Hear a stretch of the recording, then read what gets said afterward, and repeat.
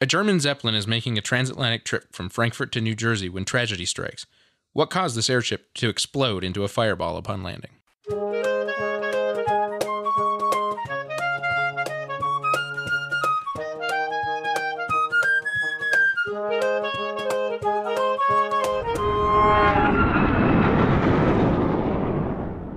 Welcome back to the Hard Landings Podcast, everybody. I'm Nick. I'm Miranda. I'm Christy. And today We have James. And Kaylin. Yes, They're back. they're back. back again. Guess who's back? Back. Tell a friend. Oh, my Lord. Okay, so this episode, nothing is normal. No, not one thing. I'm sure if you've read the title, you will kind of understand why immediately if you know anything about this, because it is unique. It is, yes.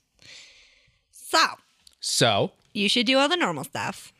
yes. Because guess what? Happy New Year. Happy New Year! It This is the comes new out year. on the 2nd, so. Yeah, it's the new year now. All right, people. Panic. Panic. Newsletter should have gone out yesterday. Did it actually? I don't know. It'll be a fun game of did I get this done in time? Because we're recording this in advance, we don't know yet. You're on break, It's not even Christmas yet. Yes, and you assume that I have enough time still to do all these things. I don't think time is the issue so much as willpower. Yeah, that All too. of the above. It's a lot. Anyway, that should be on the website. If it's Allegedly. not on the website, then you're for sure no, I forgot. And it'll get sent out soon. And that's all right. And then check out the merch page. I'm updating our merch page, hopefully, because there's some stuff that you actually can't get anymore. Yes, and there's new stuff. Yes, so I will Keep an eye on it. add things and subtract things when necessary. If you want a New Year's gift for yourself, I highly recommend the hoodie dress. yeah, it is pretty cool, actually. It's very comfy. I've been on that streak this week. I've worn it more than once this week because I'm trash. I have like 2 or 3 that are like that, and I just interchange them around. Mm-hmm. It's pretty great. Also, the mug is sitting on my desk currently. The travel mug. The specifically. travel. The travel mug, yes. I think that's about it, right? Yeah, there's nothing else to really. I don't have any new chit-chat patrons about or right now. anything. No, it's only been a few days since we recorded last. Yeah. Yeah. So, what are we covering today, Nick? Maybe I should ask. Yeah, you should ask that. Hey guys, what are we covering this week? Yeah. So, I guess I'll preface and say, yeah, we're covering the Hindenburg. The Hindenburg. The Hindenburg. And this is, of course, very famous, but we are doing this differently. So I am still doing kind of the normal thing, except that to, again, preface the whole thing, take everything with a grain of salt. There's no report for this, of course. No. Because it was 1937 I will also go over why, if there was a report, we wouldn't be able to get to it. Yeah. So, yeah, exactly. which, if you think about the time period, makes a lot of sense. No, it absolutely does. Because of the war. The war. Nazi Germany and almost all of those documents being completely demolished. In Yes. the war. The war. The war. War. But this was one of the most famous aviation accidents in history. So, of course, we're covering it anyway because it's just that big. And it was a really big deal. And there's a lot to talk about here. This isn't necessarily going to be a super long episode because there's no report. So there isn't all the normal things. But I am still doing the best I can to cover what I normally would, which is how it happened. And then I Yeah. covered what happened Right. And why. and why. You see, Right. what happened was. Yeah. That's what I cover. And Right. Miranda's on break, which is why she's able to do this. Yes. And also, it didn't take me very long. So, because Yep. there's like only a certain amount of information you can take from each Right. source. So, And then we have 3 people here to do question asking and commentary because there's a lot in this anyways. Also, taking with a grain of salt, again, not to repeat myself, but You sound like a broken record. because there's no report, this entire thing was based basically on witness statements. So understand that there can be a lot of hearsay and not a lot of factual information in this. But there also has been a lot of scientific analysis over the years. There was an investigation. There's a lot of things that are known, but there's still a lot of what ifs. There's a lot of question marks. And there's a lot of like, yeah, that sounds really dramatic. We don't know for sure if that's actually what happened. So I'll get into it, but just know that it was dramatic, but I can't verify anything. And this is an exception to our normal requirement for a report. It is facilitated by the fact that it was so well witnessed. Yes. and investigated, though not as well documented. Yes. Please stop asking for Lanza 508 Yeah. because that does not qualify under these qualifications. Unfortunately not. And I promise that someday we will try as hard as we can to do it, but it's going to require a lot of work. There was one living witness. This is definitely one of the earliest ones we've ever talked about. It is not the earliest. It is not, but it's pretty close. And there's actually another reason for that, which we'll talk about. There's a lot of firsts with this. This happened on May 6th of 1937, Yep. which was a hot minute ago. Of course, this was a Hindenburg airship by Zeppelin, the Zeppelin company. Mm-hmm. They built airships or dirigibles. I will get into that whole concept and everything I'm later. sure. We'll have a big conversation about that later, but of course we have to talk about it now because this is I have to cover this very differently because it's not an aeroplane. No, it is an aeroship. Right. So the way that I talk about this whole thing makes it sound like a boat because that's basically how they treated these. It was basically a boat. An airboat. An airboat. Its means of like floating were just in air and not in water. Yes. And so they treat it like Buoyancy. a boat. Yeah, Just it's still buoyancy. Just a boat attached to a balloon, basically. Basically, that's how they treated. That's exactly how they treated these. It did have a registration. Yes. It was Delta-Lima Zulu 129. So it had a registration. Now Delta, of course, being Deutschland, it is German because Yes. Hindenburg. And Zeppelin. Yeah, and Zeppelin were German names, of course, and German built. This was a flight from Frankfurt in Germany to Hey, we've been there. Yes, recently. To the Lakehurst Naval Air Station in Manchester Township, New Jersey. The captain for this flight was Max Pruss. I don't have any other... Okay, I shouldn't say I don't have any other information about them, but I don't have the normal information for them because they didn't track hours on airships. No. You had Valid. years of service, much like you would on a ship. Is it because they were kind of new at the time? Or They No. were not new. No, we'll talk about it. This was... I don't want to give that part away, but... Yeah, airships were very common, actually, at the time, and had been for a couple of decades. But they didn't track hours the same way. They also didn't give ages. I even went to his page, and I'm sure I could figure out his age by calculation, but I didn't want to, nor do I really care. There's a lot of information about the captain. He has his own Wikipedia page. But they didn't track hours, so I don't have any of that normal stuff. There was a first officer and a second officer, but take that with a grain of salt. This is an airship. They don't do what you do on an airplane. Mm-hmm. They're like a boat. They're like a first officer and a second officer on a boat. They handle a lot more than like the controls of the thing. Although they do that, they also like oversee the command of the staff. Like that is their thing. So it's a whole. The whole thing is structured like a boat. The first officer was Walter Ziegler. The second officer was Heinrich Bauer. Oh, so German. Yes. Oh, so German. Wasn't it? The airship was the largest flying machine on the planet at the time, Yep. and still is one of the largest flying things that has ever flown. Ever. Ever. I can't stress this enough. It is so much bigger than we can ever, in the modern generation, conceptualize. There are really cool comparisons of it compared to like the largest airplanes we have today, which already seem massive, and the Hindenburg dwarfs those aircraft completely. Good lord. This thing is so massive. I really think you have to go see pictures of it and see people next to this thing to start to even understand How big. just how big this thing was. I mean, it really was flying a boat because boats were this big. for all intents and purposes, a Titanic of the air, essentially. That's what yeah. it was called, was the Titanic of the air. Yes. And Oh. the moat. And it really was like it was like a boat. So you're saying it was as big as a boat? Yes. As a lot of boats. Big boats. Big boats. That one right there in the middle, the orange one, with the comparison to all the biggest airplanes in the world. Cute. Like the Antonov's in there, the A380's in there, the Hercules, the Spruce Goose. Spruce Goose is in there. And this thing just dwarfs those completely. But what about the part where, like people are? The part where people are is really small. Yeah, it is I mean, really it's- small. It's actually not that small. No, it's just because- small compared to the rest of the airship. No, because much like a boat, I don't want to like dive too deep. We still have to discuss this stuff because it's important. Dive Yes. Yeah.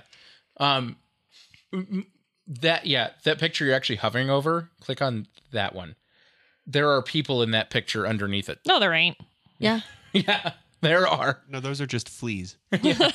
Yeah. Well, and you see there's like windows like down at the bottom Yeah. of the Zeppelin. There's a windows. set of windows on the skin. That's where the passenger quarters So they were inside. Yes. They were inside. Yes. So there was an entrance deck, and then there was the passenger cabin The was tiny inside little of it. thing, I'll go over this later, but the tiny little thing in the front, that's the control room. That's where they fly the Zeppelin Mm-hmm. from. But that's not where all the people are. The people are on a deck above that. Correct.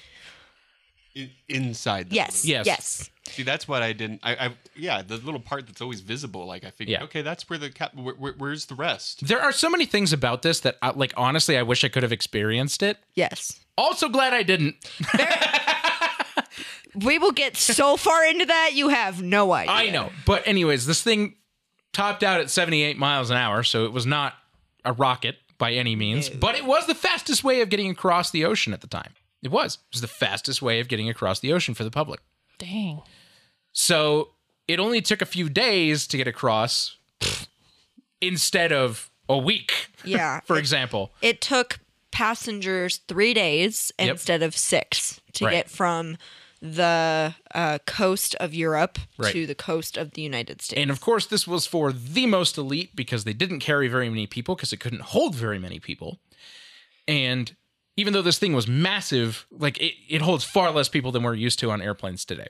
So I guess what I'm wondering is like, how did they deal with like storms and stuff, being that this was so large? Weather was a thing they had to be extremely conscious of. which They is would not- actually pertinent to this crash. very, So, which I get into. They won't fly into weather at all. no. At all. They can't. This is a completely VFR machine, and actually airships still are today. Blimps are entirely only visual flight rules. They will not fly into weather. They're not supposed to. No. This does not apply to GTA. No. No. It does not apply to GTA. That's a long story.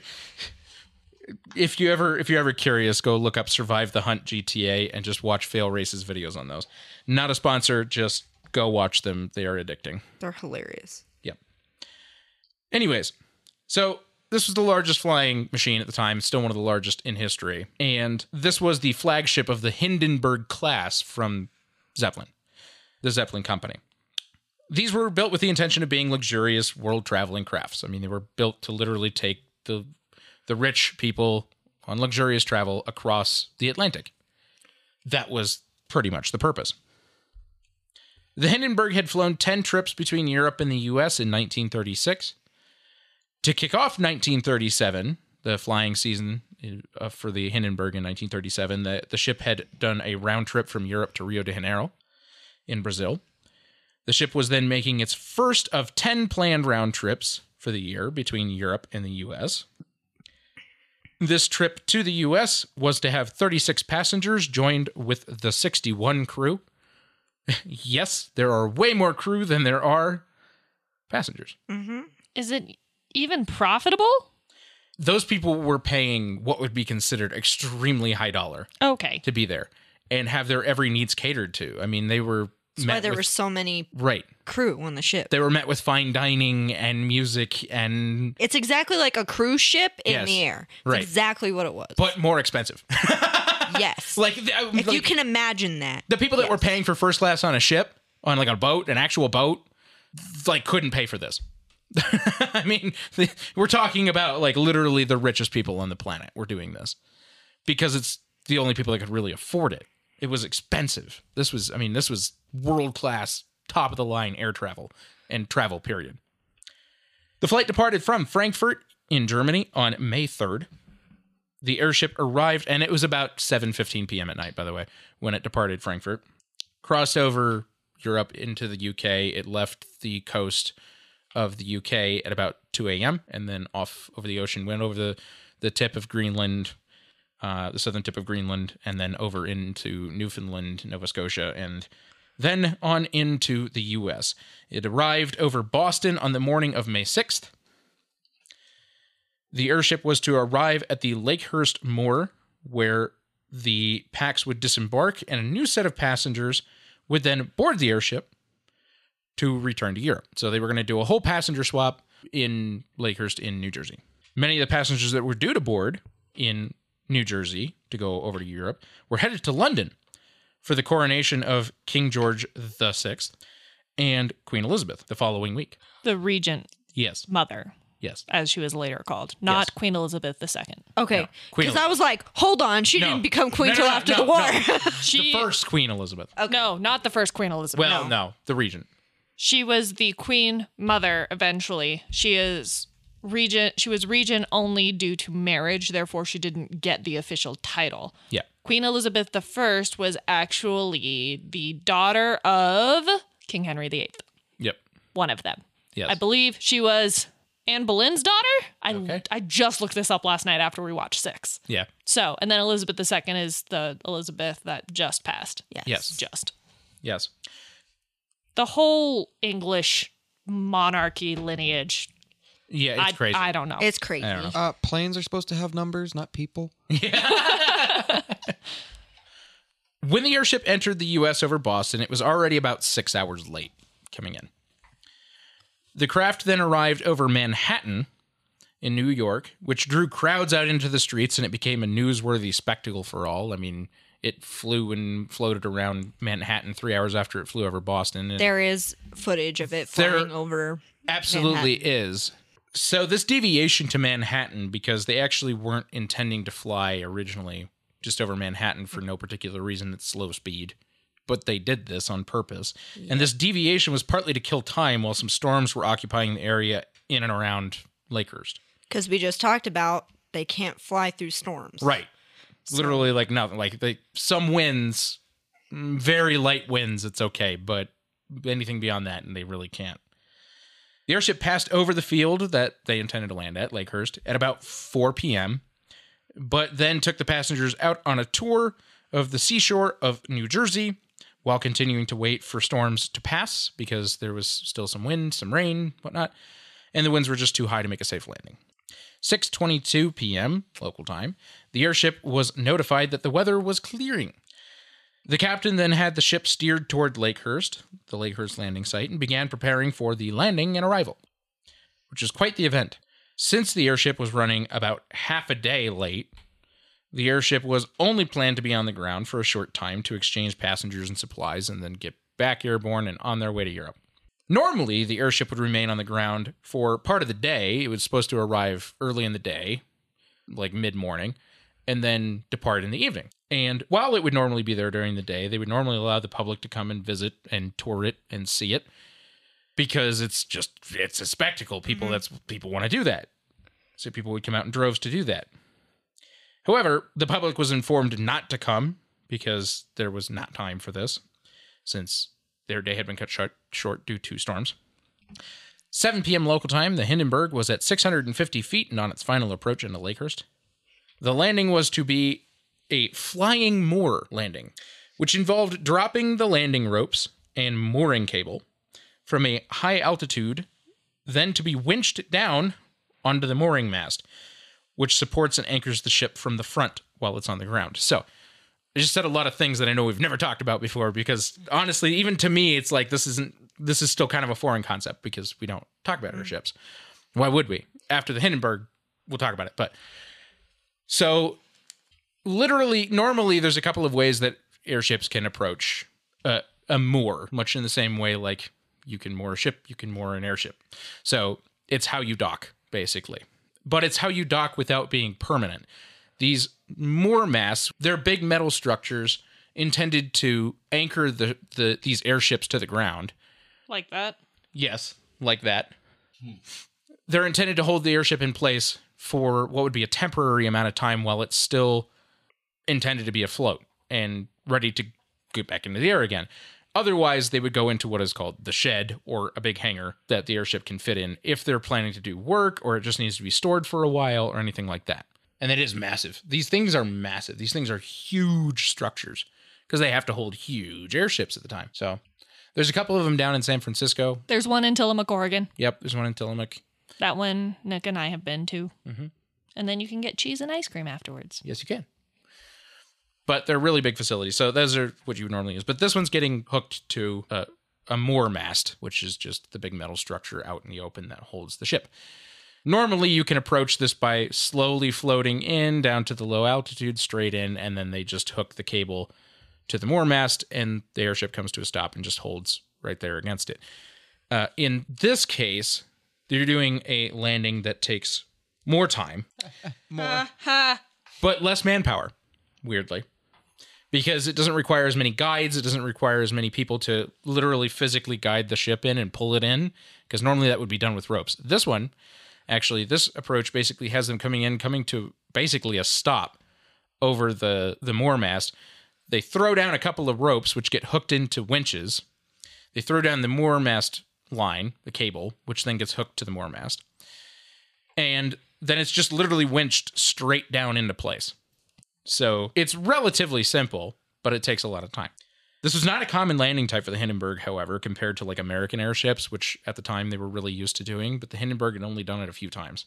7:09 p.m., the airship made a sharp left turn at full speed to head west around the field, while the ground crews finished preparing because they weren't quite ready yet. Like, there was just a break in the storm, and they were like, go, go, go, go, go, we got to get in and we got to land, and they weren't ready yet. They weren't ready on the ground yet, so they were like, wait, go around. So they did a hard turn at full speed, kind of looped around, and then began again. 2 minutes later, the ship turned back toward the landing site and began valving gas to lower altitude. Not gas. Right. I'll go over it. But yeah. It's a whole wave to get them to drop altitude quickly. Yeah, they're releasing the contents of the balloon. Which is a gas. Yes, to allow them to lower. Well, actually, it was water. Oh. From water ballasts that kept the ship, but... They do that too. Yes. So. It is a fluid. It is a fluid. So somewhat similar to like a hot air balloon and how they can... Very Yes. similar. Yeah. Yes. It all works basically the same. This one just has motors to push it forward. That's about it. The captain brought the engines to idle and the airship slowed. 7:14 p.m., the airship was at 394 feet when the captain ordered the aft engines run full astern to slow the ship even further. Again, things you can't do with airplanes. This literally sounds like a ship. Yeah, exactly. I mean, really, that's how this is all written out. It's written out like a boat, because it is. It's what it is. It's just a flying boat. So that's just saying literally they basically reversed the engine so that they would slow the airplane or slow the airship to a stop, right? 7:17 p.m., the captain ordered another sharp turn due to a shift in the wind while they were approaching the moor mast. The airship performed an S-turn as it neared the landing site. 1 minute later at 7:18 p.m., the captain then ordered that 300, another 300, and followed by another 500 kilograms of water ballast be released from the rear in successive drops in order to help the airship's nose come back up. Yeah. Because, balance it. back down, I should say. Because the rear of the ship right now was really down toward the ground and the nose was up. So they were leaning tail downward and they were trying to reballast so that it would come forward. Like a boat. Right. The forward gas cells were valved and to assist as well. That didn't help much, any of this. So the captain ordered 6 men from the crew to go to the bow of the ship to trim it. There is a physical trim that you can do on this airship, but it has to be done by people at location. Like a boat. Like a boat. So they sent 6 people to the front of this thing to trim it. 7:21 p.m., the airship reached 295 feet in descent, and the mooring lines were dropped from either side of the bow. These are the ropes they're going to use to winch it in. These were attached to winches at the landing site. Crews on the ground managed to secure one line to the winch on the port or the left side. However, the line on the starboard or the right side was not connected yet, and they were still kind of floating freely. As the crews collected the mooring lines, it began to rain slightly. 7:25 p.m., witnesses reported seeing several strange anomalies, which we'll discuss later. I'm sure I'm leaving that for you. Yes. What witnesses saw, but we can also just discuss it. So I'll preface this with I have more of the theology behind what happened. Yes, I know. Rather than a lot of what the witnesses saw. Well, that's because that's kind of all we have, but right? We'll talk about it. So witnesses reported seeing several strange anomalies just a few moments before a fire appeared from the top of the ship, near the rear. Suddenly, there was just little spouts of fire.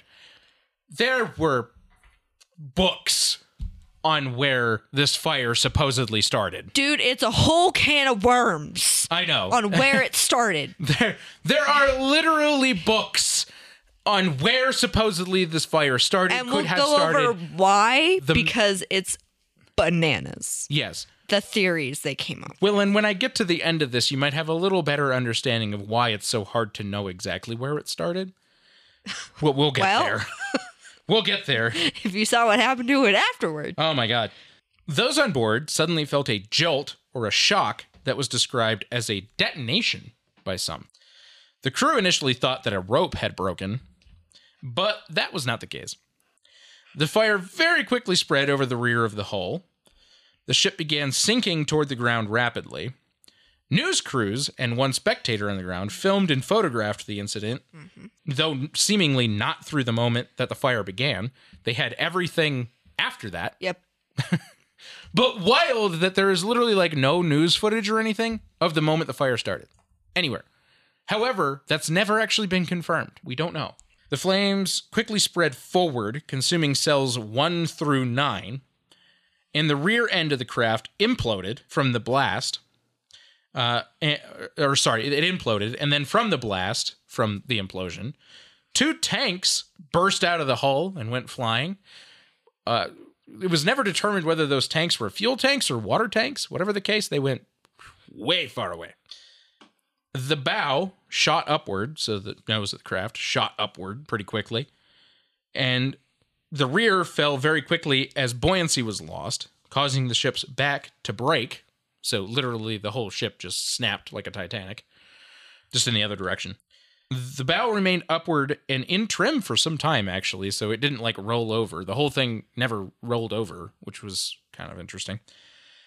The tail then struck the ground, at which point flames shot out of the nose of the ship, which caused 9 of the 12 crew members stationed in the bow to perish. Yeah, very dramatically. Like, it literally just shot flames out of the nose. All the way through. As soon as the tail impacted. Very dramatic. The cell behind the passenger deck ignited, and the sides of the ship began collapsing inward, so imploding again. The gondola wheel, so literally there's a wheel underneath the control gondola where they are all sitting controlling the ship. There's one wheel underneath that. It touched the ground, which caused the bow to bounce back up slightly as the rest of the gas cells burned away along with all of the ship's skin very quickly. The ship's gases burned quickly, but the diesel from the ship continued to burn for hours after the crash. Now we're going to talk a little bit about the immediate after, as in rescue, because not everybody perished in this. As a matter of fact, most didn't. Chief Petty Officer Frederick Bull Tobin, who commanded the airship landing team from the ground, ordered his men to conduct rescue operations despite the dangers by shouting the famous line, quote, "Navy men, stand fast," end quote. It took roughly 32 to 37 seconds from the time the first flames were seen to the time that the bows crashed to the ground. However, expert analysis estimated that it may have been as little as 16 seconds for the whole total destruction of the airship. So it took me all that time to describe everything that was happening. It literally happened in seconds. Yeah, and the whole reason they can't determine where the fire started is because it literally happened in seconds. The whole thing was gone in seconds. So fast. And all the evidence was burned away. Right. And for some perspective, we'll talk about this in a second. I guess let me get there because there's a good perspective on just how fast this happened. Many passengers and crew evacuated themselves, including the captain, who kept returning to the burning wreckage to rescue more survivors until he was finally restrained by somebody because he kept getting burned. Oh. Going back into the fire to try to help people, which I understand, but at the same time they were like, dude, stop. Okay, but it's better than the captain of that one cruise ship. Well, yes. Yeah. Coast Concordia, yeah. The news outlets covering the Hindenburg's arrival were, of course, shocked by the tragedy unfolding in front of them.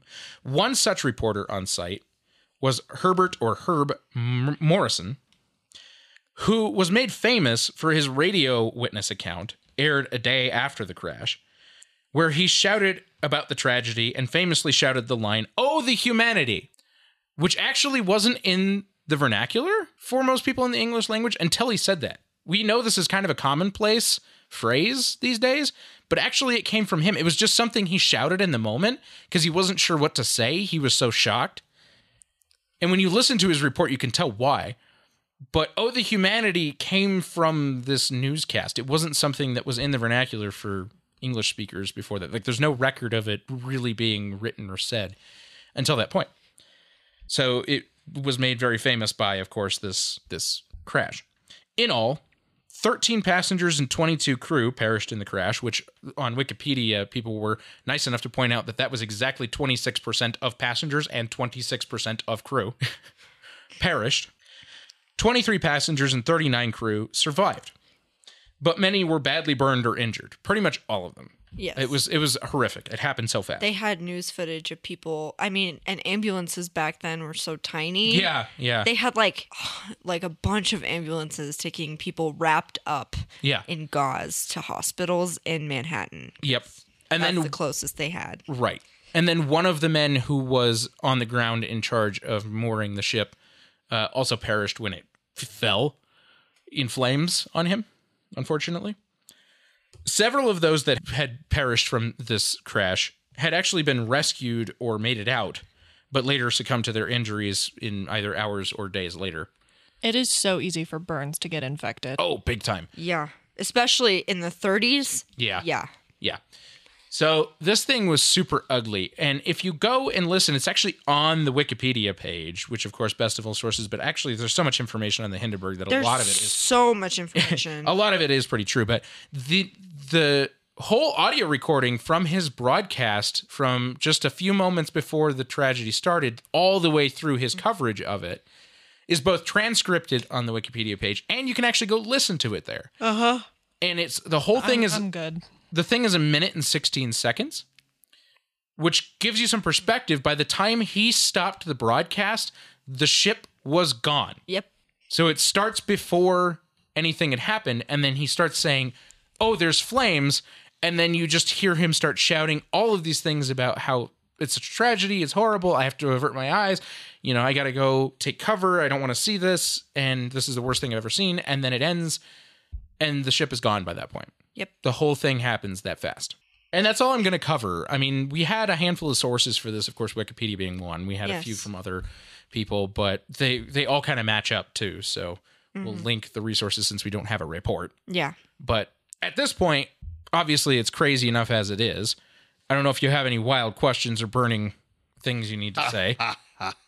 Oh God, bad jokes. Yeah, I know. Well, I don't think it's too soon, is it? No? We're going to take a break and then get into her part. But if you have anything for me, No. jump in now. Is it too soon? No, it's not too soon anymore. This was in 1937. So far, all I've got is Big Balloon Go Boom. Yes. Big That's balloon go boom. Which is really all that I covered. So, Okay, so we'll take a break and then we'll get into what had happened. yes, what happened? Hey, it's Kaylee Cuoco for Priceline. Ready to go to your happy place for a happy price? Well, why didn't you say so? Just download the Priceline app right now and save up to 60% on hotels. So whether it's Cousin Kevin's Kazoo Concert in Kansas City, go Kevin, or Becky's Bachelorette Bash in Bermuda, you never have to miss a trip ever again. So download the Priceline app today. Your savings are waiting. Go to your happy place for a happy price. Go to your happy price, Priceline. Okay, we're back. Okay. So I guess looking at the way that he stated this about, oh, the humanity and all the passengers screaming here, I can definitely see how he may not have meant it as necessarily like in the way that we use it today, and more of the sense of like, oh, the humanity of like all these people dying, basically. Like, Yes. That was what he was trying to get at, but he kind of, because he kept stuttering on his sentences and his words, especially if you listen to it, that's very clear. And oh, the humanity was supposed to be like the start of a sentence that he continued into something else, but it was like he never finished a thought. Yeah. But that became those three little words just became a part of our English vernacular as we know it today from that thought he was having in the moment.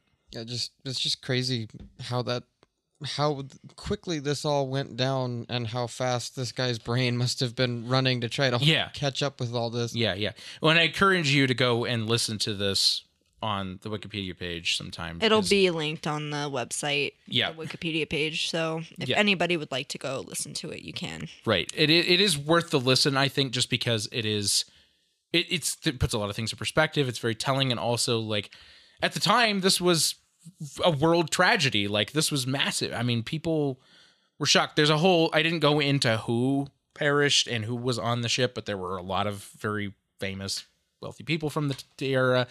And there's a whole section about who perished. Yes. Okay. So you see what happened was. But before we get into what happened specifically Yes. to the Hindenburg, I thought it would be a good idea to just discuss how airships work. Because I feel like a lot of people nowadays don't really understand, like, the gases used and the structure and all of that stuff. And I didn't. So I was like, I should probably go over that. So... airships, or there's like a type of balloon, displets. What is it called? What do you mean? The name of the dridge balloons? Dirigible? Dirigible, yeah. Dirigible, yeah. That's what they're called. Yeah. They are a type of aerostat or lighter than air aircraft. Yep. Aerostats gain their lift from a type of lifting gas, which is less dense than the surrounding air. That's how they float. That's how things float. That is physics. That is physics. Hydrogen is one gas that has been used due to its high lifting capacity and ready availability. It's also relatively inexpensive. However, it is highly flammable. Super flammable. Helium gas was also used because it had about the same lifting capacity as hydrogen, and it wasn't flammable. Because it's a noble gas. Yes. Yes. But it was rare and relatively expensive at the time, and actually... we'll get into this, but the Hindenburg was a German-made ship, and a lot of the helium was actually found in the United States, and that was the whole thing. So Is that still the case? I don't know, but that's the case back then. Back when it mattered. Yeah. Helium has been used in most airships since the 1960s, though some have used hot air, like balloons, hot air balloons. The most helium-rich natural gas deposits are in Texas, Oklahoma, and Kansas. Yeah. I was under the impression that we're running out of helium. Well, we are. Oh, great. Back to the flammable gases, huh? Yeah. Not great. Anyway. Well, and like I said, a lot of airships now actually use hot air like normal hot air balloons do. So, but they won't use hydrogen, and this crash is part of the reason why. So the envelope of an airship, or the space that holds the gas... the big part? Yeah. May contain a gas bag where it's just a huge bag of gas, or a number of gas-filled cells. Which is how this one works. Yes. And I'll get into how many cells it is later. An airship lasso has engines, crew, and sometimes a payload accommodation, which are housed in one or more of the gondolas suspended below the envelope. Right. So the Hindenburg had just one one gondola. One big gondola, and it was actually pretty sizable. You can't tell from the pictures, but that was actually a pretty big one, because normally a lot of other airships that were similar in size but actually tended to be smaller than this even had like 2 or 3 underneath the ship. The main types of airship are non-rigid, semi-rigid, and rigid. Non-rigid airships are often called blimps. Yep. They rely on internal pressure to maintain their shape. Semi-rigid airships contain the envelope shape by internal pressure but have some supporting structure on the outside. And rigid airships have an outer structure framework that maintains the shape and carries a structural load, or all structural loads. While the lifting is contained in one or more of the internal gas bags or cells. Rigid airships were first flown by Count Ferdinand von Zeppelin. And hence Zeppelin. And the vast majority of rigid airships were built and manufactured by the firm he founded. I'm not going to try the beginning word because that's a big German word. Luftschiffbau is what it looks like. Luft is definitely the first part of it. Luft obviously continues throughout all of German history. Yeah, Luftschiffbau. Luft is air. Luft is air. Right, yeah. Luft is air. Exactly. Lufthansa, airline. Yes. Luftwaffe, Air Force. Yes. So Luftschiffbau Zeppelin is the company name. And they were called Zeppelins. They manufactured Zeppelins. Airships were most commonly used before the 1940s, and their use has decreased due to the advancement in airplanes and also the explosion of the Hindenburg, as well as high-profile accidents, one of which was the Hindenburg. Yep. Luftschiffbau translates to airship construction. Weird. Germans are so very literal. Yes. Very literal. So do you talk about the Hindenburg in history, like how it fits in airship history? Not a lot. Okay. The Hindenburg was the end of the airship era. Oh, yes, I did talk about that. Okay. It is the absolute abrupt end to the airship era. Yes. I wonder why. Yeah. Huh. It turns out the world was all of a sudden like, we don't This want is that. a horrible idea. Yeah, we don't want that. Yeah, like we could actually have a very different aviation history today. Yes, we could. If the Hindenburg didn't happen. Yes. The Hindenburg was a German Zeppelin that had 16 hydrogen gas cells that made it fly. Mm-hmm. Now, we already know what happened, right? It exploded. Caught fire. Needless big to whoosh. say, as soon as you have a Booming. little bit of flame with some hydrogen, It goes it's up gone. pretty fast. which is funny because the passenger cabin had a... Do you talk about that? It had a smoking section? Yes, it did.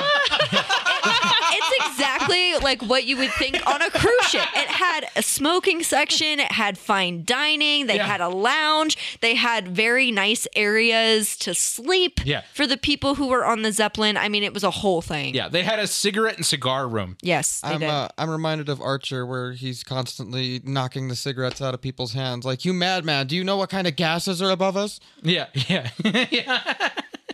Well, and they're rich people, so some of their fine dining is that like those dishes they pour alcohol and light on fire too. I'm sure. Literally, I'm everything's sure. on fire. Yes. Who knows? Back then, I don't know if You they got to would've done cook that, the but you never food know. somehow. Yeah. too, so, I mean, You're not boy. wrong.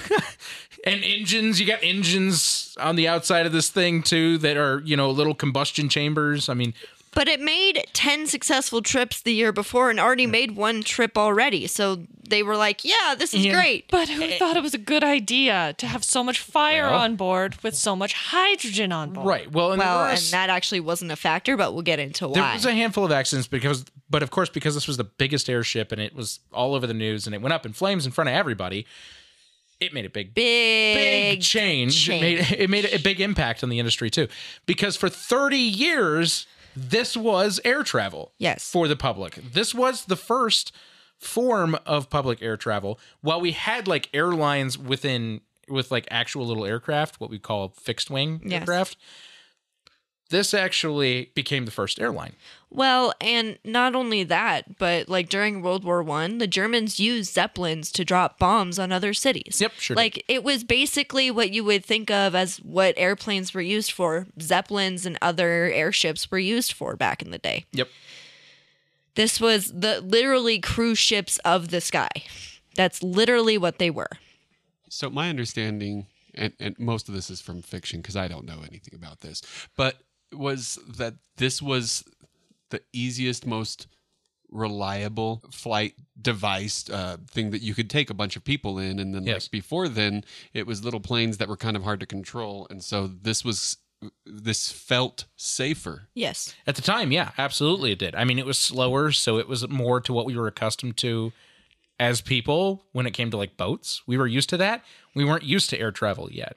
And yeah, we hadn't perfected it by any means. So at most fixed wing airplanes, their engines were so lacking in performance, we'll say up to this point, that they could really only carry 2 to 4 people max. So you're not taking a lot of people very far. No. So these, even though they were slower than fixed wing aircraft, they were way faster than boats, and they could carry more people Well, than an airplane. and if you think about the time period, the advancement in airplanes right after this happened was huge because of the war. Yes. So ultimately, it was a little bit inconsequential when it came to that, because we started getting reliable fixed wing airplanes from politics. People still fly airships, but they aren't as big as the Hindenburg. There And is one actually that is bigger. It exists now, but it's pretty much a test airship, and that's all it is. I mean, the ones we usually see yeah, are not what we see are blimps any. typically. They're blimps. We're and used to they're the blimps. Not nearly as big as the Hindenburg Right. was. But Lockheed had their hand in a company and I don't remember what their name was, but out of California for the last like 8-9 years they built and have been testing an absolutely massive airship. What's kind of astounding to me is that within 20 years, I think, probably less than that after this accident, the Germans had already made jets essentially. Like, yeah. Oh, it was only insane. From the time of this accident, it was only 8 years that they had a jet in the sky. It's just crazy. Yeah. This is why, and not to get philosophical, we'll go on a tangent, but this is why when I say World War II was the period of time, honestly, in the modern era, in any time, honestly, almost any time in human history, it's the one period of time that we've done so much advancement in such a short amount of time. Compared to any other time in history, it was truly the biggest, like I would say, globe-changing thing for technology. Unfortunately, like World War II was absolutely atrocious, but it forced us to go through a lot of technological advances that we had never even considered throughout history or been incapable of, aviation included. Yes. Aviation being one of the biggest pieces, actually. It seems to be one of the things that humans are good at is we can make really good innovations when we're trying to kill each other. Pretty much. Unfortunately, yes. So the whole explosion happens, right? Yeah. There was an investigation done by the Americans and by the Germans into the fireball that was the Hindenburg. Yes. Keep in mind, this was before the CAB. Right. This was like so early on. So they did what a lot of countries do. The investigation was done by the Department of Commerce. Yes. And in conjunction with the Nazi German government. Yes, because this starts coming up. So, due to the increasing tension between the U.S. and Nazi Germany at the time, there was a theory of sabotage. A big one. The thought was that someone purposely set the Zeppelin on fire. And the theory was originally presented by Hugo Echner, who is the former head of the Zeppelin company and the quote-unquote old man of German airships. And he had gotten some threatening letters, and the thought of sabotage became an issue. However, there was only circumstantial evidence to support the sabotage theory, and it was put to the side and considered not a factor. So they were like, we think someone purposely set fire to the actual Zeppelin from inside right before it docked on purpose. But they couldn't, there was no evidence to prove that fact of anybody on board, of any reason they would do it. There was no reason. So that was quickly put aside. But it is still something that history has not proven or disproven. There was no evidence to prove it was. Correct. There was no evidence to prove it wasn't. Because the whole thing burned. Right. But there's a lot more to this. So since there was only circumstantial evidence, they went on to other theories. The Hindenburg was meant to hold helium originally, but due to the export restrictions by the United States on Nazi Germany, they decided to put hydrogen in it instead. The next big theory they considered was that there was a hydrogen leak, and that was ignited by an electrostatic discharge or a spark. There was a theory that there was a leaking hydrogen cell toward the tail of the Zeppelin, and the mixture of the hydrogen and oxygen became a very highly flammable gas.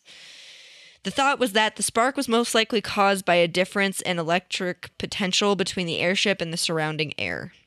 The airship was about 200 feet above the airfield in an electrically charged atmosphere. Yeah, because there was raining. Yes, there had been a thunderstorm in the area not that long before the Zeppelin had tried to land, but the ship's metal framework was grounded by its landing line. The difference in electric potential likely caused a spark to jump from the ship's fabric covering the ship's framework to the cell that was leaking and caused an explosion. The fabric on the outside of the envelope has the ability to hold a charge. It does. And this was something that actually... Let me get into it, because I get into it. Don't steal my thunder, Nicholas. No. But the Mythbusters actually covered that. But this was actually, and I still believe this is one of the more probable theories, because actually some of the witness statements was that they saw some of the skin flapping from a gas leak just before the fire. Or that's what they thought they saw. That's what they thought they saw. Who knows? Again, witness statements are only the most reliable thing on the planet. We've talked about that a million times. Every true crime podcast talks about that a million times. Yes. The other thing was like the origin of the hydrogen leak is still a mystery. Like there's the theory that the ship had a significant leak of hydrogen before the disaster, but they don't know why or how. Yeah. They just are pretty sure it was leaking hydrogen somewhere and it mixed with oxygen and it became flammable and boom. So if it was leaking, wouldn't there be evidence like, oh, hey, we have to keep on refilling this? Well, it had 16 cells. Each cell is in its own sack, right? So if one cell is leaking, I mean, it had issues keeping buoyancy, and that might have been the reason why it had issues keeping buoyancy in the tail, was because of the issue with that one cell towards the tail not having a lot of hydrogen. But for them to be like, oh, clearly we have a leak somewhere, because I don't think they would have even figured that out. They just thought they were having issues coming in because they were too high or too fast or who knows what, right? Right. There was no CVR, Yeah. so there was no way to know what they were thinking. And frankly, it was really hard for them to try to figure out if there was a leak, because it's not like we have an electronic system that says, oh, hey, there's a leak, Right. cell 1 or whatever, right? Well, on top Right. of it, being such a gigantic craft, like seeing how much it dwarfs even modern aircraft, like to try and fix something like that would have taken a lot of work. It would have Yes. been, And a lot of work. If it didn't blow up, would they have figured out it had a leak? Maybe, but they were so rushed to turn around, I'm not even sure they would have even known. So even if this didn't happen right on the ground, doesn't mean it couldn't have happened later. Mm-hmm. There was also a theory that the Zeppelin's fabric was highly flammable due to the paint they used on the fabric. I've heard this theory. Yes. If you've seen the Mythbusters episode, you'd understand why. That was I think I must have watched the Mythbusters episode. 'Cause this sounds familiar. Throughout this entire thing, it was what was running through my head the whole time. I was like, God, the Mythbusters episode on this like covered so much of this, and it's interesting, and the theories, Yes. because we didn't fully even understand what the Germans had done No. with this airship. We had some ideas about what the skin had, but we weren't certain. So that was actually proven to be false, like very false. The Hindenburg was one of many hydrogen airships destroyed by fire because of the flammability of the hydrogen itself. Yeah. And they had some of the leftover fabric, there was fabric that did come off the Hindenburg that had been tested to see how flammable it was. And not to say that the fabric wasn't flammable, but it wouldn't have caused it to go up so fast if it was just the fabric that was catching on Needless fire. to say, it wasn't the explosive part. No, it would not have. It would have taken the ship 40 minutes to go up in flames rather than 35 seconds. Right. So. The Hindenburg, you already said that, but it had completed 10 successful transatlantic flights before the explosion. Actually, 11 if you count the one that year. Yeah, the one to Rio. And the airship traveling dropped off after the explosion of the Hindenburg. The luxury of traveling via airship overseas was squashed completely. People were like, yeah, that seems dangerous. Yep. I don't want to do that. And then pretty soon after this, Germany started the war with the world. Yeah.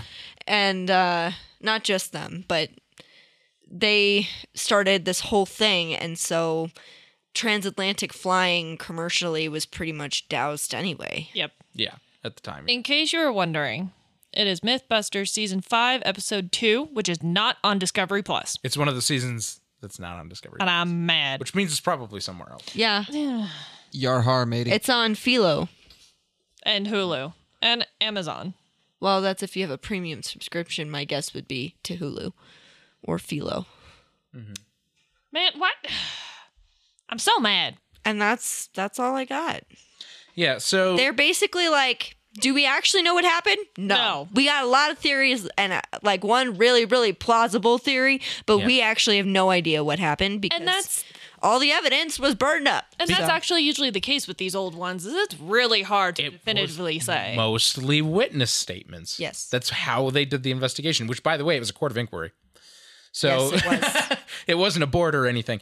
And then I read an interesting theory, too, because I read about the captain and on his page. And there's a lot to talk about the captain, too, which I didn't really cover because it's inconsequential to the accident. But some people blamed him They thought because he was doing these aggressive maneuvers, trying to line up with the mooring mast in the winds and the weather and trying to do it quickly, that he knocked something loose in the tail around the cells and caused it to catch flame. Some people blame him, and he holds to till his death that no, that's not what happened, and that the ship was perfectly capable of it. And as a matter of fact, so much so because he survived, he went on to actually be in charge of the airport in Frankfurt through and after the war. So he was a Nazi. Yeah. And his life goal beyond that, at least to my understanding after having read about him, his life goal after the accident was to bring the airships back. He wanted them back. It was like he loved them. He loved flying them. He was so proud of what he did. Even with the Hindenburg crash, after that, he held so true to his word of I didn't do anything with that. That was not my fault. It was an accident. It was horrible what happened, but airships are the best. And he wanted them back until the day he died. Well, and before I started doing research on it, my initial thought was, whose great idea was it to put hydrogen in a giant thing full of fire? Right. That was a horrible idea. Right. Which, now understanding it was so much cheaper, so much readily available, due to some restrictions from the United States, Right. And what I didn't realize, with what little I knew, I thought the whole big balloon was filled with it, not that they actually had controlled, supposedly sealed, isolated cells. Yeah. So it wasn't the most insane idea as I thought it would be. No. Right. It's not a blimp. It's not just an envelope full of air. It's a structure that has cells on it full of light air. Right. I mean, this thing had a skeleton. Yes, it did, which is all that was left when it was burnt. Right. It was on the ground. They have a memorial in New Jersey still. In the shape of the Hindenburg. Yeah, that is where it crashed. So you said one thing, that there had been other accidents, other fiery accidents. Yes. Yeah. And it wasn't even just of hydrogen-based airships. It was of helium-based airships. I mean, hold on. I can pull up the Wikipedia page because they had a few examples. There were a couple American airships that had exploded. There was a United Kingdom one that had exploded. In France, it was a whole thing. This was the biggest one, and this was the most all the press publicized was one. right. So this was very visible, but it was far from the first. It wasn't. It just makes me wonder. Okay, this keeps on happening. Let me go get on an even bigger one. Yeah. So. I mean, you have to remember, too, the whole reason that this came to an end, the airship era came to an end, because, again, this was the biggest airship in existence with the most people in an accident, in the public. Mm-hmm. So this was a huge thing for the world. This was a huge public tragedy. And, I mean, much in the same way, too, this ship was new. This airship was new. It was the largest, but it was also new. It was only around for a couple of years. And so, much the same way, if the A380 had crashed within its first 1 or 2 years, oh Jesus, that would have brought the A380 to a stop, yes, immediately, because it's so gigantic. But they've proven to be very reliable. So this did not prove to be reliable. Their decline was accelerated by a series of high-profile accidents, including the 1930 crash and burning of the British R-101 in France, the 1933 and 1935 storm-related crashes of the twin airborne aircraft carrier U.S. Navy helium-filled Rigids, the USS Akron and the USS Macon, respectively, and the 1937 burning of the German hydrogen-filled Hindenburg. So there was a UK issue. There was a few rigid-made U.S. naval ships that had crashed due to being in really bad weather. Mm-hmm. So this wasn't the only one, and these weren't even the only ones. I mean, they weren't unheard of. There were a lot of them in military use, so yes. They crashed a lot with the militaries. Well, considering this podcast, obviously there have been a lot of fixed-wing aircraft crashes. Yes. A ton of them. So it almost seems like there's just some stigma around all of this, rather than, oh, hey, this could have eventually be figured out, and we could have airships. Well, it's funny you bring that up, because there are companies that are trying to do that, but it wasn't until the 1990s when we really thought, hey, let's try that again. As a matter of fact, in the 1990s, the Zeppelin company came back under a new name, but it was still under Zeppelin. So it like in the 90s, we finally thought, hey, maybe this is a possible thing again. Like, it's not going to be a mass-produced thing because obviously we have mass-produced air travel in fixed wing, but That's it's something faster and easier. Oh, yeah, by a lot. But there are companies that are trying to prove like we could do short distance air travel with these on a pretty efficient scale. Like it's possible. Like, I could very much see it being a thing in like Iceland or other countries where it's like you'd have very scenic stuff to look at. Like, Yeah. I could see it, but like still the viability of it, I think, is, you know, with having to deal with weather and air currents and everything else, I just don't see how it could be viable in a modern day still. Like, I'm sure that there could be ways to make it safer, but... Yeah. There's a lot of research has been done, and of course we have a lot more science and technologies these days. So We have the technology. yes. So these are very modern crafts which have very far departed from the airships we know of the 30s and the 20s and the teens. But these newer ones still aren't any kind of mass produced, and they still aren't practical. The biggest reason they're not practical has to do with airspace, actually, and with the size, because the world is now becoming a far overpopulated place. Airports already take up a lot of space. Having to find places to put airships would just be even harder because they're so gigantic. They're so big. Right. That's why you dock them at the top of a skyscraper. Right, which was something we try to do. And that might not be the safest idea when they explode. So No, turns out. it could have been much worse had they docked at the top of skyscrapers and it exploded. So there's that problem. But airspace is actually the primary one because, unfortunately, these balloons included, like hot air balloons included, fall under the category of airship. And the airship category is the one category of aircraft that is allowed to go anywhere. Yeah. Because they're considered far less controllable. So they have the right of way over everything else in the sky. Airships are the one thing that have the right of way over every other flying thing on the planet. Not aliens. So the problem being with those, they have the right to technically fly into any airspace, but if we had more of them, they would suddenly be interrupting the airspace that we're using for mass commercial travel. And also each other at that point as well. I mean, yeah. So it's not something that is of much interest. And of course, it could be used in detrimental means too. But So another thought that occurs to me is I guess I don't understand how this would have been economically viable even at the time, because, you know, if this was only, I mean, I guess if you're transporting like people who are in like the 0.1% or whatever that can afford this, it kind of makes sense, but like with It how makes about dangerous as this much is- sense as using the Concorde. yeah, pretty much. You have to understand, I mean, getting to that point. Okay, militaries used it because they didn't care. Budget's unlimited. Yeah. But the public use ones, Germany was the one operating them under the world's first airlines because they could. They were government funded, owned and funded. So the money they were making off of it didn't matter. It was for prestige. And that's why this accident actually really highlights that, because they were trying to do much better scheduled service than, say, a boat, which has planned days in and out, but they were aiming for time. Yes. Something that hadn't really been considered in, crossing the ocean.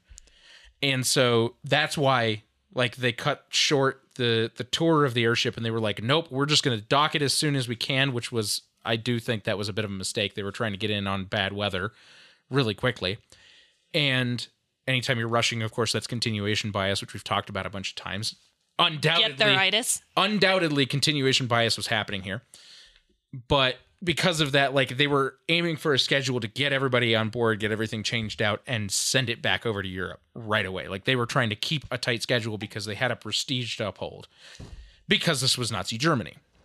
And they were the best of anybody, right? Wrong. Well, This accident proved that was wrong, of course. But they were trying to uphold something. And that's why, like, to them, it didn't matter. The money wasn't there. That would make sense. Yeah. There were people spending really high dollar to be on the airship, and they weren't going to say no. But For the operating cost of it. Much like a certain owner of a very large company taking his ship into space and taking rich people with him just because let's do it. Mm-hmm. Yeah, like, so we've seen this over and over in a bunch of different ways. But what I'm really getting from this is why there are so many theories, so much speculation, because there's rationale for all of them. All of these theories, like, while nothing can be proven, very few of them can be disproven. Pretty much. Like, you were talking about the idea of there being a leak, and I thought back to, okay, they kept on dropping ballast to, like, try to adjust it. A little bit of difficulties of control. Okay, that would make sense. Also, the idea of sabotaging it to be a black mark on Germany. Oh, it's not like that's never happened from the United States. So, don't get me wrong. It could have been some form of Sabotage, espionage. Could have been. They couldn't count it out, but it was not a great theory. Like, they were like, okay, maybe. But they were pretty sure by the time that they were done doing the inquiry. Like, the official cause in both the American and German reports was there was a hydrogen leak that caught fire and it exploded. Right. Though both German and American agreed that was the cause. Right. Now, Probable cause. well, yes.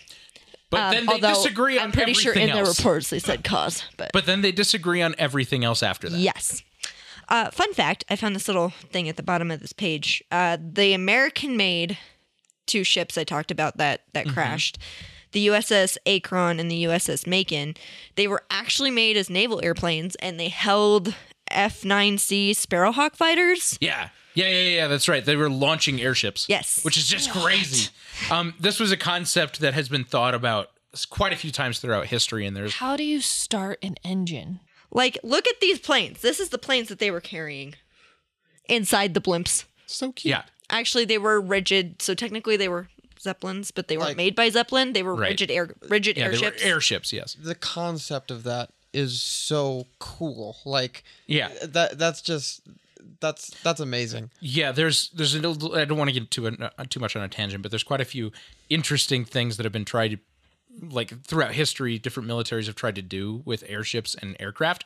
Yes. There was even a concept similar to that with a 747, where they were talking about an aircraft that could launch fighter jets and collect them in midair. But how do you start the engine midair? So on something like an airship, they would be tucked partially inside, was the theory, and then you could start the engine there. Or a lot of these were hand prop. You just let that thing spin and fire it in the wind. Just drop. You drop and Pray. fire it up. Yep. I don't know. I mean, so It reminds glides. me. Not very far, but it glides. I'm getting Treasure Planet vibes. yes. Yes. The concept of a fixed-wing aircraft being carried and launched from airships was initially developed during the First World War. Initially, this proposal originated in the United Kingdom to allow the British interceptors to conserve fuel by being carried to an altitude whereby they could engage German Zeppelins. The increasing use of airships in the armed forces of various countries led to variations on the idea of using aircraft with them, with major uses being for reconnaissance, extending the reach of the airship beyond the horizon, and to provide the airship with a degree of self-defense. You know, before we had, like, huge fighters that we did in World War II. They're like, we can send a big giant ship out into space to go do reconnaissance on you for as long as we want, because it's basically an unlimited ship. Like, it can just go. But it's giant, so it's not hiding from anything. Yeah. So it needs to have something to protect itself. Honestly, all of this is, I think, why I really like a movie that kind of got panned, but Sky Captain and the World of Tomorrow, like, uses these aesthetics all over the place. Yeah. It has the flying carrier. It has the big balloons. I don't remember if they were blips or zeppelins. Yeah. they were zeppelins because they were docking. Yeah. But they also have flying robots. Yes. Yeah, and that's the whole, like, airships as we know it and as we picture it from the 30s era and such, like these, with the big metal frames and everything, are what really inspires steampunk that we know today. Treasure Planet. Right. They were all perpetuating this airship thing but bringing it into like a modern sense and tying it to steampunk. Okay, so fun fact for those of you who are curious, I did find a cool little, it's called a documentary, but it's actually newsreel footage from when the Hindenburg blew up. It's 3 different newsreels that happened concurrently after the ship blew up. Yeah. And it's on US based. I don't know if this is anywhere else. Sorry, people in Europe, but... Or around the world. Or anybody else. But if you have a US VPN, you can get to it. Yeah. I have the whole thing and where I found it on the website. It's called the Hindenburg Crash, and it's dated 1937. Yes, it is. It's 11 minutes long, and it's literally newsreel from maybe a week or 2 after it happened. Maybe a year, if that. So, but... Cool. It was pretty interesting and helped a lot with the visualization because you actually see them dumping the ballast when they come in, and the news people weren't looking at the blimp when it was docking. Right. And then it exploded, and they were like, what? And they look up, and it's just fire. Yeah, fire. Big fireball. That's some kill the cameraman material right there. Yeah. So... I mean, it was crazy. I was like, I can't believe that they were able to catch that in 1937. Holy crap. Yeah. Obviously, in this day and age, like there would be so much video footage of something like this happening. You would know everything from that video footage. Yes. But back then, they were talking about there was basically 4. They know of 4 news cameras and 1 personal camera that were filming at the site, but not one of them caught the initial fire. Only what happened immediately after the initial fire. So like literally within seconds after that. And they don't know if there's any other footage out there. They don't know if there was another like privately owned camera that maybe somebody used to film it. They don't know. Like it's not there. If it exists, nobody's found it. There were a lot of photographers, so there's lots of pictures, but none of that matters either because it doesn't tell the story they want. Well, I just another thing that I just realized, and we were just kind of talking about what may have caused it a bit ago, I know, but I know that supposedly one of the theories about the Titanic, and I don't think this is true, but I remember that supposedly some people had thought that there was like sabotage by like, I think it was a U-boat or something, if I remember correctly. So that I just random brain thought that, another reason why that accusation of sabotage might have come up. Sabotage was always a thought. Like fingers being pointed back at fingers being always. pointed. You think about the high tension between Germany and other countries at the time were ramping up tensions for sure. And especially because this is such an incident that it's like it's not exactly the same as the Titanic because, obviously there were poorer folks on the Titanic. There were middle class. There were rich people, and there were really rich people on the Titanic. Right. Here, it was just mostly rich people, and like you said, military people, essentially. Yeah, this was a very different thing. And I mean, nowhere near the numbers of the Titanic perished in this, but it was still like, because it was such a news spectacle that this thing existed and flew to the U.S. and was there, and it had just been seen flying over Manhattan by literally thousands of people, it was... It was crazy. It was made to be a really big deal. I mean, this was the biggest thing happening in the world that day. It's funny because the newsreel's like, this is the biggest crash in aviation history. And I was like, at the time, probably. Yeah, it was. Yeah. It was. I mean, just wait. Yeah, until the war. Boy, things changed. Yeah. As a matter of fact, there were so many firsts in this. It was so interesting because, like, not only was this a massive public disaster, tragedy and disaster within aviation, and this being one of the first airlines, quote unquote, on the planet. This also had the first official flight attendant on the planet. Yes. What? Yeah. He was considered a flight attendant. He was the person. He was a stewardess. Yeah, he's a stewardess in charge, or steward. A steward in charge of the airship, and he was considered the first flight attendant on the planet. He could be a steward if he wanted to. Yeah, but it was German, so. Yeah, Nazi Germany. Probably not huge into that kind of thing. Couldn't if he wanted to. Maybe 15, 20 years earlier, probable. Yeah. We should have a conversation about being queer in Germany in the post episode. Oh boy, because that was a rough thing. Yeah. I also want to talk about Frankfurt Airport. So those things will be on the post episode. Also, thanks to Clark for recommending this episode. Oh, whoops. I don't think we thanked him. Yeah, but thank you. We did everything out of order, so. Maybe I can move that to the beginning of the episode, I hope, but we'll see. Was also like not only recommended this, but sent us the materials to use for this. Obviously, Yes. Wikipedia was like a thing that we just used arbitrarily. I used some other stuff on top of that too. Yeah, just to make sure it was like making sure the sources agreed with each other.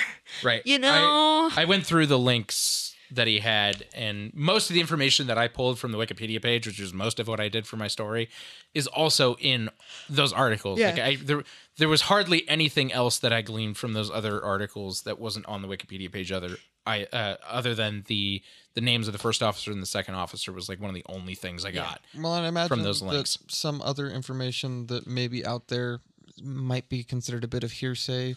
Yeah, I mean, a lot of it is articles or just, published clickbait. But It's harder to interesting confirm because the Philadelphia Inquirer Yeah. has a paywall yes, to get to a whole thing that they did in 2005. They did like a whole research study. Yeah. And they published an article on it, and I can't get to it because it's behind a paywall. You could have expensed that. I don't know the number for the card. You It's could have fine. called me. there was way more than enough information out there. It was fine, but I was like, really, Philadelphia Inquirer? Really? But Really? the They got to make their money. Smithsonian Magazine had an old article about it. Yes, I used that. Which was a pretty good one. Britannica. Yes, Britannica has a whole I have it on my notes. Hold on. article on it. Can you imagine if we had to do all the research for our podcast from Britannica encyclopedias? Ugh. The Air and Space Museum also had an article on it, Yes. which I used. I also used the Airship Wikipedia, the Hindenburg Disaster Wikipedia. Right. There's an independent article from the Independent about the mystery solved after 76 years. Right. Even though it wasn't. Yeah. no. And then a Science Smithsonian Magazine article Yep. about what happened. So, There's a lot. There's a lot of, and we'll have a lot of links in the so many, all the links. So many links. on the page for this one. The links. For all those It's sources. funny for something that doesn't have an official report. This might be one of the most documented. Because One it of was them. such a big deal. Yeah. And it was like people saw it and it was Right. like it was able to be televised. Like that was like the thing. It was right? it was one of the things is this was one of the first major tragedies caught on camera Yes. and viewed by the world. Yeah. What would be considered basically instantaneously by the next day. Like there was footage being shown in theaters and on radio broadcasts and everything. This was one of the first true big tragedies viewed by the world. And so it set a weird precedent. But also to this day, I would argue it is one of the most dramatic Yes. pieces of footage ever captured. There are crazy things that have been caught on camera because we have so many of them these days and there's more than ever. But I still argue that this is one of the most dramatic, which is why people are still so fascinated with it. And there's still so much fact finding Yep. that people are doing on this. Yep. Okay. Well, All right, people. All right. that was the Hindenburg. Yeah, it was. The Hindenburg. Hindenburg. Oh, the humanity. Oh, the the humanity. humanity. Thanks so much for listening, guys. Thanks for being on. Yeah, thanks. Also, Spontaneously. yes, Absolutely, thank you. we do appreciate other insights. Yes, it was a good conversation. You guys definitely spoke a lot more than I did. I didn't have much. You already know about it. Yeah, I also hyperfixated on Yeah, other you were things. doing googly searches all the time. And you were showing us stuff, and Yes. honestly, I was just thinking about Big Balloon Go Boom. Big That has balloon, been go boom. in my head the whole time. Yeah. Yes. In the post episode, we can watch there's, of course, a video of this, the Yes. footage. We can put it up on the YouTube. But or I something. also want to cover the two topics. Yes. Of course. that too. We'll have time. Yes. It'll be fine. Do all the stuff. Yep. Give us your money. Or don't. It's up to you. It's fine. You do not have to. No. But you could. Your listenership means the world to me. I Yes. never said it didn't mean the world to me. It's a joke, people. It's a joke. What's It's a that, joke. what's that PBS thing that they say? Like, your donations help us. Oh. keep this- Thank you to viewers like you. You. Yeah. Yes. For the Public Broadcast Network. Oh, good Lord. Okay. Station, excuse Station. me, PBS. Okay, thank you so much for listening. We really do appreciate it. If you want to check out our whole thing of stuffs in the post episode, you need to check out Patreon, figure out how to get that information. Yeah. Again, Still soliciting, actually, because nobody's actually given me any feedback on this, but should we do a $1 tier with access to something? I don't know what that'd be. Just Yeah. ad-free or something. But so many different Patreon creators have shifted to having a $1 tier. Us being at $2 actually puts us higher than most, which is strange, but like... That's why I'm kind of like, I don't know. Do we shift things around a little bit? Would it encourage some of you to like join?